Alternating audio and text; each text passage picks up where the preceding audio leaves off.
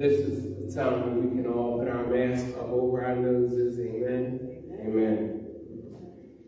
Keep each other safe during this pandemic season. Amen. Amen. There is a word from the Lord. If you would turn with me to Galatians chapter 5, verses 22 through 26. Galatians chapter 5, verse 22 through 26. And as is our custom here at the Mount, if you would stand for the reading of God's word. Amen. Amen. Those who are physically able, you stand for God's word. Here lies the reading. Galatians chapter 5, verse 22 through 26. But the fruit of the Spirit is love, joy, peace, long-suffering, gentleness, goodness, faith, meekness, temperance. Against such there is no law. And they that are Christ have crucified the flesh with the affections and lusts. If we live in the Spirit, let us also walk in the Spirit. Amen. Let us not be desirous of vainglory, provoking one another, envying one another. Amen. It is the word of God. I want to highlight, place in bold print, italicize, if you will, that 24th verse. They that are Christ have crucified the flesh with affections and lust. Amen. I am not ignorant of the fact that today is Halloween. And I gotta be honest with you, I don't care one iota about Halloween. I just want to be transparent. As a matter of fact, they are so into making sure that the costumes are in school, but yet still they have taken prayer out of the schools. I'm not ignorant of the fact that the truth of the matter is that you really can't take prayer out of school. Because every moment that I have to step into school, the first thing I have to start doing is praying because they can't take prayer out of school. So I'm not ignorant that today is Halloween. I'm not ignorant of the fact that folks have gone on hay rides and gone to haunted houses and gone to see spooky things and that they have been worried about these different spirits. I can't turn on Amazon without seeing them say, "Turn to this channel of fear if you dare." Everything has been spooked out. There's a haunting everywhere. Because today's Halloween, I figure I might as well just go on and preach. My sermon title for today is Haunted by the Flesh. Because there is a haunting that we ought to be able to get rid of. There's that haunting of the flesh. Haunting of the flesh. In order not to be haunted by the flesh, you have to masterfully maximize the massive me in the flesh in order to maximize the messianic mindset that has been given to you by Christ through his Spirit. I know that's a mouthful. In order not to be haunted by the flesh, you have to masterfully maximize or minimize the massive me in the flesh in order to maximize the messianic mindset that has been given to you by Christ through his Spirit. You cannot have effective ministries by being haunted by the maximizing manifestations of the contrary flesh. You cannot maximize ministries with the works of adultery, backbiting, bickering, murmuring, arrogance. You cannot maximize ministries while laboring in fornication.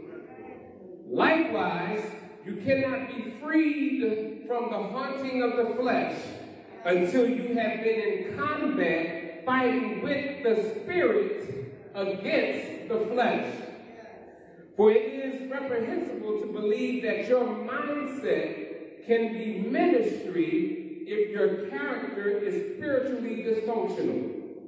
I wish I had somebody up in here to help me to preach this. Your mindset cannot become ministry if in your walk you have become deceptive. This text, this epistle is not for the faint of heart. This epistle is not for folks who retreat when things don't go their way. This epistle is not for folks who go AWOL when the desires of the flesh ambushes them. No, this text is for folks who fight, kick, scratch, punch, and remain steadfast, unmovable when the Spirit is telling you no. But your body is telling you yes. I couldn't help it. I had to. Go ahead. This text, though, is not for R. Kelly followers. This text is for those of us who see something wrong with a little bump. I didn't say it on Facebook. I didn't say it. They said it. I didn't say it. This text is for folks who know and understand that there is a battle, and the battleground is humanity's heart, mind, and soul. This text is for those who declare, I got joy in my soul. God is in control. I got Satan on my trail, but I'm singing all is well. He's attacking every day, but I'm watching while I pray. No matter the attack, I won't turn back, because this means war. This means war. He's Yahweh Nisi, the Lord is my banner. He's Yahweh Jireh, the Lord is my provider. He's Yahweh Shalom, the Lord is my peace. He's Yahweh Shema, the Lord is there. And he's there in the midst of a combative fight against the haunting flesh. He's there, he's there. And as we push this text, you will soon come to the conclusion that there was a fight. There was a war at the church of Galatia. And Paul, being led by the Spirit, was trying to help stop the pejoration of the flesh. In other words, he was concerned that the teachings and the influences of the ancient Jewish customs, such as circumcision, such as the kosher laws, etc., were worsening. They were getting worse, and the incubation of such teachings has now been evidenced by outward signs. So they were in a battle because they were more worried about Judaism than they were at really loving, honoring, and worshiping God. They were in a battle. They were in a battle because they were haunted by the flesh. And here's what was going on in the haunted house of the Galatians. Can I just go ahead and teach for just a moment? Pride was openly opposing humility at the haunted house of the Galatians.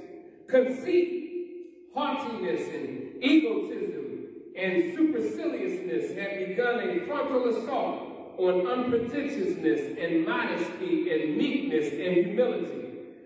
The haunted house of fleshly terror was real. Paul was unshaken and unafraid. And unlike Christians today, Paul never backed down, but with the sword of the Spirit and the helmet of salvation, Paul fearlessly engaged in the battle of the liberty of people of the kingdom of Christ over the manacles of the captivity of the flesh. Paul says, I'm tired of folks being caught up in the flesh. And I don't know who I'm talking to, but I wish I had some folks who can identify with Paul. I wish I had some folks who know what it's like to fight against the flesh. I wish I had some folks who don't curse as much as you used to. I wish I had some folks who don't drink as much. I wish I was talking to some folks who know what it's like to have to stand flat-footed and declare to the unadulterated declare the unadulterated word of God, that despite what the world says and despite being haunted by the flesh, still make the declaration that fornication is still wrong. They will not say amen. They will look at you like you're crazy on Facebook. Despite what the world says, shooting unarmed black men is still wrong. Despite what the world says, the idea of an oppressive, condescending, chauvinistic, xenophobic ex-president seeking to be a candidate for the president of the United States is still wrong.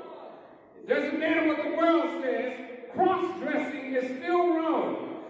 And despite what SCOTUS says, same-sex marriage is still wrong. Paul was in a battle between the flesh and the spirit, and he fought courageously. And I wish I had 3 or 4 people who are willing, despite what folks say, to hold on to your Christian virtues, values, and principles. I wish I had 6 people, I'll make 7, that know that the psalmist is right. The Lord is my light and my salvation. Whom shall I fear? The Lord is the strength of my life. Of whom shall I be afraid? When the wicked, even my enemies and my foes, came upon me to eat up my flesh, they stumbled and fell. Though an host should encamp against me, my heart shall not fear. Though war shall rise against me, in this will I be confident. One thing have I desired of the Lord, and that will I seek after, that I may dwell in the house of the Lord all the days of my life, to behold the beauty of the Lord. And can I just add one thing with seeking after? Can I just add this into the text? That I won't seek after the things that haunt the flesh. Adultery, I won't seek after it. Fornication, I won't seek after it. Uncleanliness, I won't seek after the viciousness. I won't seek after idolatry, witchcraft, hatred, variance, emulations, wrath, strife, seditions, heresies, envy, murder, drunkenness, or revilings. But one thing I have desired of the Lord, that I may dwell in his house. Well, I might mess up, but if I slip and mess up, I'm going to dust myself up and keep on walking and keep on seeking after the Lord. I want to dwell in the house of the Lord. Some of us in the past have dwelt in the gutter. Some of us in the past have dwelt in arrogance, fornication, adultery, hatred, arrogance. But when we confess our faults to Jesus, I like what the Bible says. The Bible says, if you confess your faults, he is faithful and just to forgive you and then cleanse you from all unrighteousness. Do I have any folks that's been cleansed by the blood of Jesus Christ? Yeah. Jesus has given us the liberty from these things. He has emancipated us from these things. It doesn't mean that we don't struggle with them. It means that he emancipated us with them. That's why Paul says, crucify your flesh. In other words, crucifixion is the worst kind of public punishment. But crucifixion teaches us how to marry our relationship with Christ. So that when I struggle not to do what I want to do, I can think what a struggle it was for Christ, hanging on a cruel cross with blood dripping down from his head and a wounded side. When I struggle not to tell you all, I can be reminded that Jesus looked up at the Father and said, Father, forgive them, for they know not what they do. Paul in our text today says, and they that are Christ have crucified the flesh with the affections and lusts. Let us not be desirous of vainglory, provoking one another, envying one another. So if you understand the full historical backdrop of this epistle, the epistle to the Galatians, you will understand that Paul was trying to tell the Galatians that in order to operate in the fruit of the Spirit, that this means war. Let me just give you some background, if you will. According to the South Galatian theory, Paul is writing to those who live in the province of Galatia. Paul is not writing, as some believe, to ethnic Galatians, who were a part of the 3 Celtic tribes akin to the Gauls, who in the 3rd century before Christ invaded and occupied the northern Galatia during the time of Paul, as the North Galatians theory suggests. No, I believe Paul is writing to the racially mixed audience of Roman province of Galatia, and that Paul was using the term Galatians to cover them all. That is, everyone in the province of Galatia. You know, the Jews and Gentiles, Protestants and Catholics, not that there were Protestants and Catholics at that time, but you get the point. If you lived there, Paul would have been talking to you also. He was talking to us all. Understand this. Those who received Paul's letter in Galatia are not limited to just those who are akin to the Gauls. He is writing to everyone who lives in that province, like he did at Corinth and at Rome. It is good news to come to the understanding that this is an inclusive letter, because it winds its way through the corridors of time and then speaks to us. It speaks to our proclivities. It speaks to our natural inclinations. It speaks, but it also speaks to the new creation, which has been wrought in us by the filling of the Holy Spirit that Jesus dropped off after his ascension.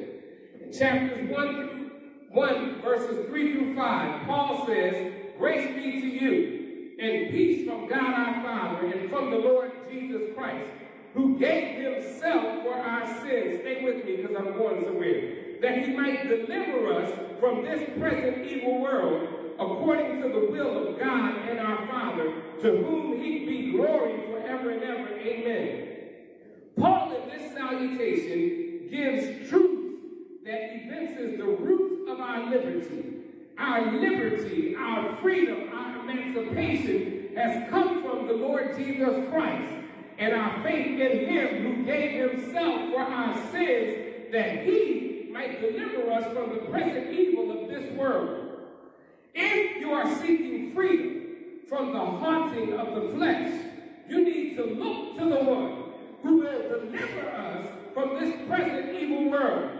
If you are seeking joy, if you are seeking peace, if you are seeking love, you need to look to the one who gives us joy, he gives us peace, he gives us love. You need to look with faith towards Jesus Christ, because only faith in Jesus Christ can aid us to walk in the Spirit. Watch the text. But the fruit of the Spirit is love, joy, peace, long-suffering, gentleness, goodness, faith, meekness, temperance. Against such there is no law. And they that are Christ have crucified the flesh with the affections and lusts. If we live in the Spirit, here it is, let us also walk in the Spirit. Let us not be desirous of vainglory, provoking one another, envying one another. Can I get a witness? Somebody knows that Jesus knows how to maximize our walk in the Spirit. You can't do it on your own. The only way you can walk in the Spirit, if Christ dispenses the Spirit of the Holy Ghost upon you. I'm not bad enough, big enough, or strong enough to walk on my own in God's Spirit. I need somebody. That's why the songwriter said, I want Jesus to walk with me. I need Jesus to talk with me all along this Christian journey. I need him to walk with me. See, Jesus knows how to walk with you. Watch the text. The Bible gives us great illustrations about Jesus walking with folks. Jesus was walking with the disciples, saw over 5,000 hungry folks. Jesus made them lie down in green pastures, took the lunch of a lad, 2 fishes and 5 barley loaves of bread, and he anointed it, and then he fed the multitude. Surely the Lord is my shepherd, I shall not want. He makes me to lie down in green pastures. He restores my soul. Somebody knows what it's like to look to the Lord in faith. Can I testify? I've had at times next to no money in the bank. I'm a witness that Jesus can maximize money that you don't even have, because the light bill was paid, the mortgage was paid, not because of flesh, but because of faith and favor in, I said it, in Christ Jesus. He will pay your bills. He will work it out for you. He will heal your body.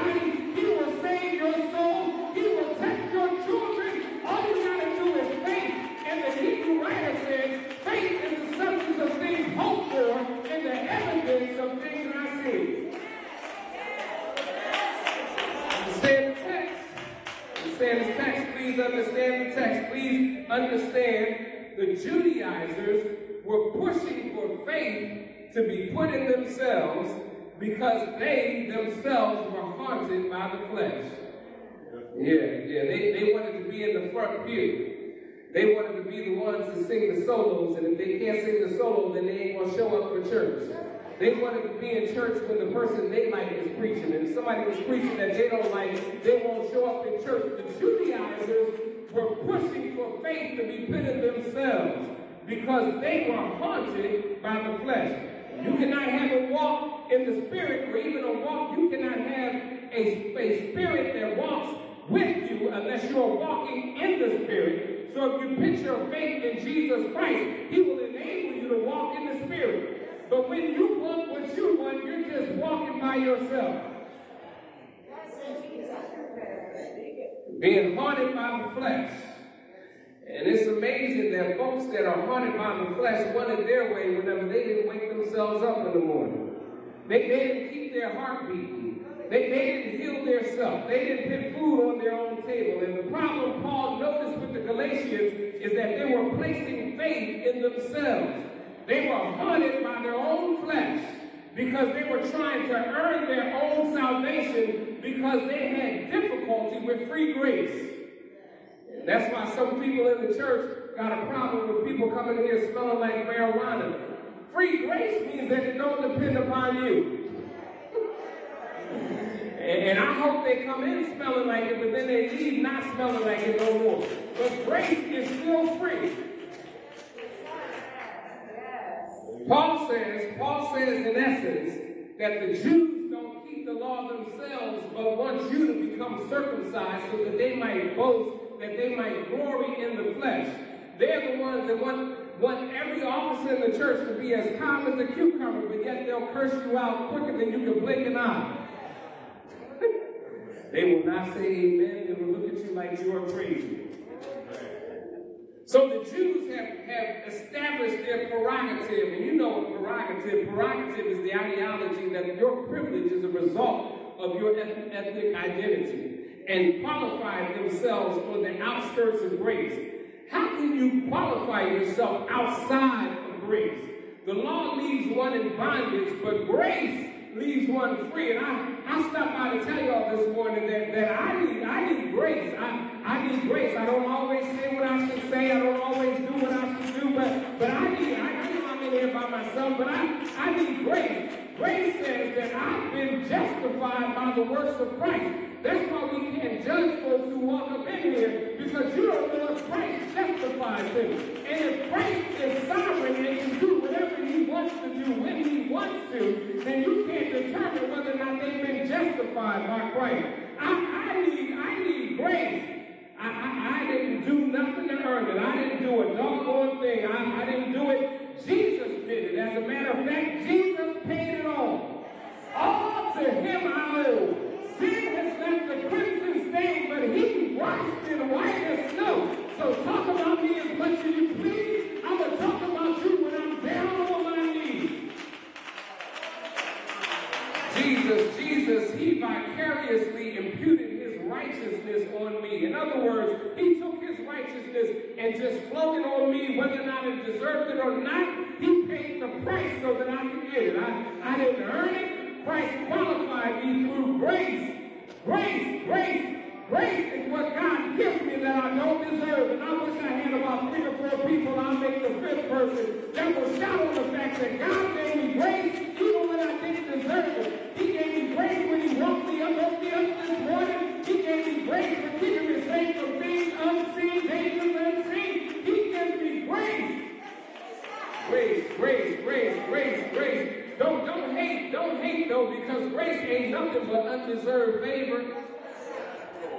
That means you ain't deserving either, because Paul didn't say y'all have sinned. Paul says all have sinned and fallen short of the glory of God. Grace, God's unmerited favor, his unmerited love. He loved me when I was in the gutter. He loved me when I was in the club. He loved me when I was in the speakeasy. He loved me and gave me grace. He loved me when I was sleeping around. me, y'all know this is a sermonic portion. Don't think that I did all these things, but he loved me when I didn't have a job. He loved me when I couldn't see a future. God gave me grace, and somebody ought to shout with his grace. For by grace are you saved through faith, not of works, lest any man should boast. Grace! Grace, grace, grace, grace. God's grace means that God deals with us according to his son's character rather than our own merit. I got to say that one more time. God's grace only says that God deals with us according to his son's character and not according to our merits. Grace, grace, grace. But you can't talk about grace and not talk about his mercy. Can't talk about his grace and not talk about his mercy. And mercy suits my case. Mercy is when God doesn't give you what you do deserve. I've been in some places where I shouldn't have been. God, I need mercy. I've said some things that I shouldn't have said. God, I need mercy.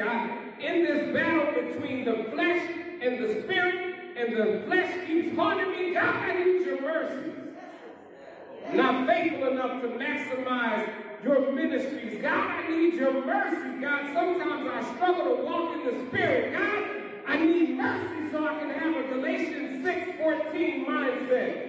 But God forbid that I should glory, save the cross of our Lord Jesus Christ, by whom the world is crucified unto me, and I unto the world. God, give me mercy, so that I can stop glorying, so that I can stop boasting in myself, and I can start boasting on the cross. At the cross, where I first saw the light, and the burdens of my heart rolled away. It was there by faith. I received my sight. Had not been for the Lord on my side, where would I be? You want me to walk? You want to walk in the Spirit? Stop being haunted by the flesh. Yes, you have to fight. Yes, you have to have faith. But finally, you must also have freedom. Can I go old school and tell you how we got our freedom? Jesus knows something about fighting. He knows something about faith, and he knows something about freedom. Bishop Owen said this: Mike Tyson was a good fighter, but Jesus is the true and only champion. It doesn't take 15 rounds to do it, because Jesus knocked the devil out in 4 rounds. The first round, the devil met Jesus in the dead man's daughter's room. And to show you that Jesus didn't need any help, he put everybody out of the room. Then he spoke to the dead girl and said, "Tell her to kuma," which means, "Young woman, get up from there." The woman got up, and Jesus gave her back to her father.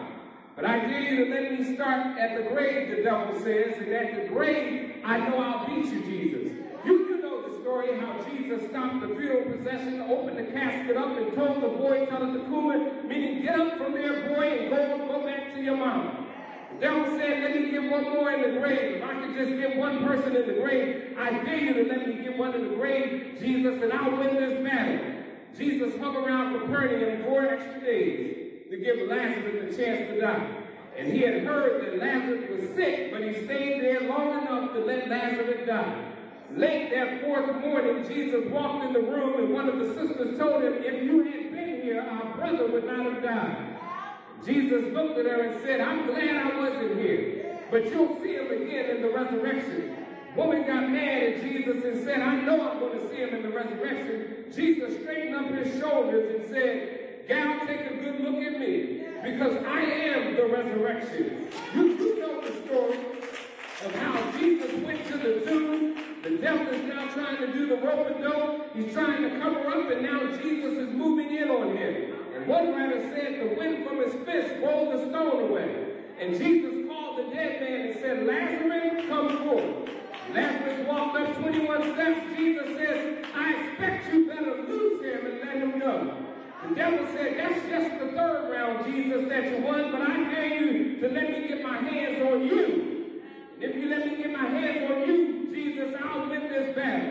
Satan asked Jesus, "Where is it going to be? Is it going to be in Atlantic City?" Jesus said, "No." "Is it going to be in Los Angeles?" Jesus said, Is it going to be in Philadelphia? Jesus said no. Is it going to be in the Tioga section of Philadelphia? Jesus said no. Where's it going to be? Jesus said it's going to be on a hill called Calvary. I'll meet you right on Calvary. There the devil caused his hands to be nailed, his feet to be nailed, and his side to be pierced. They took him down from the cross, placed him in the tomb, and the devil was flexing his muscles. I just hate that. I hate that because death is so braggadocious. It haunts the flesh. Death is so egocentric. The devil flexes his muscles. He thinks he owns the world now. I don't like death because death took my father. Do I have a witness? I don't like death because death keeps trying to sneak up on you. I don't like death because death has taken 2 of my brother's children. I just hate death because he claims that he never made a mistake. It took Adam and Eve. It took Amos, Obadiah, Jonah, Micah, Nahum, Habakkuk, Zephaniah, Haggai, Zechariah, Malachi. It took Matthew, Mark, Luke, and John. I just don't like that because it claims it's never made a mistake. But I forgot to tell you that it made just one mistake. It made just one mistake. It made just one mistake when it put its bony hands on Jesus. When death took Jesus, it made its mistake because Jesus went down into the grave. Before Jesus died, death had an entrance but no exit. And now that Jesus died, death has an exit but no entrance for the believers. And because Jesus died, we now die only to live. Paul says, so when this corruptible shall have put on incorruption, when this mortal shall have put on immortality, then shall be brought the same that is written. Death is swallowed up in victory. Oh, death, where is thy sting? Oh, grave, where is thy victory?